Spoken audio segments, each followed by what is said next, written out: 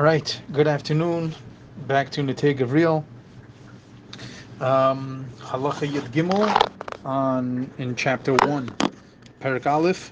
We are still dealing with the laws of Shachris on the second Yom Tif, on the second day of Yom Tif, and the meal of Yom Tif and Pesach. Halacha Yud Gimel.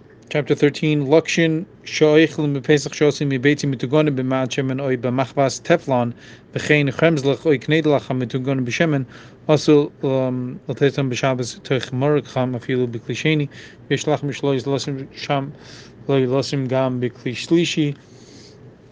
Lakshin that we eat on Pesach that's made out of eggs and that's deep fried in a little oil, or it's fried in oil, or in a Teflon pot, and also chremslach or knedlach that's deep fried in oil.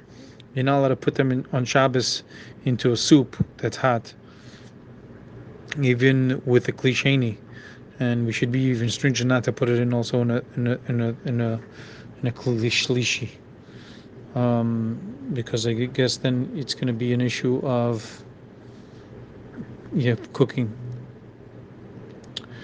Right, so this is we're clearly talking about Shabbos. It's Yom Tov. It's not so. Halacha Yudalid.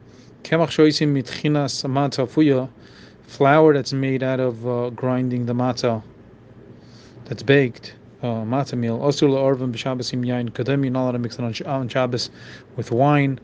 Lamatir matzah shur. For those, obviously, this law is to those that permit matzah shuria, which is gebracht, which is matzah mixed into the other types of liquids. Mishum isur losh. You're not allowed to do it here with wine. Not allowed to mix matzah meal with wine because of the isur, the prohibition of lush, which is kneading. Even if it's just a light mix, you're allowed to shake. You're not allowed to do it. I guess the issue is doing with the hands or something, but if you're just shaking, if you're just rocking or moving the utensil, then it's not as much as an issue, because then it mixes, because of itself you're doing it in an unusual manner. Asur lischait halacha tezvav, chapter halacha 15. Asur lischat maim means tapuchim. You're not allowed to squeeze apple juice. V'kol shekin means tapuzim, also orange juice, mishum schita b'yom tif, because of squeezing, because of the law of squeezing on Yom Tif.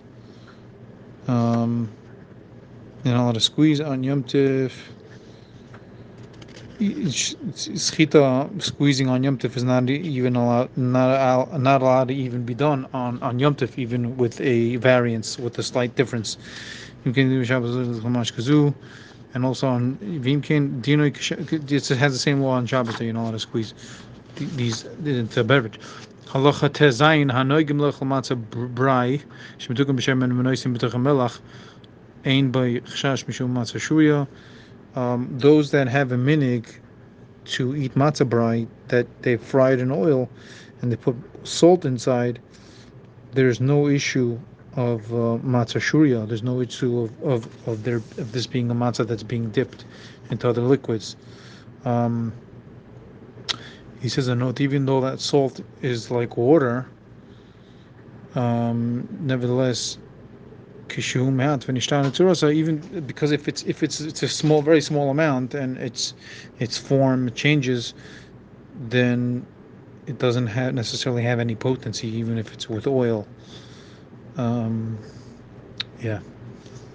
But yes, he brings Magen Avraham. Actually, the Alter Rebbe holds like the Magen Avraham that by mixing salt is like mixing matzah with water, so it's an issue. Halacha Perek Beis, the second chapter. Okay, we'll continue the second chapter next recording. Rock and roll. Have an amazing day, and full shalom to the entire world and Mashiach now.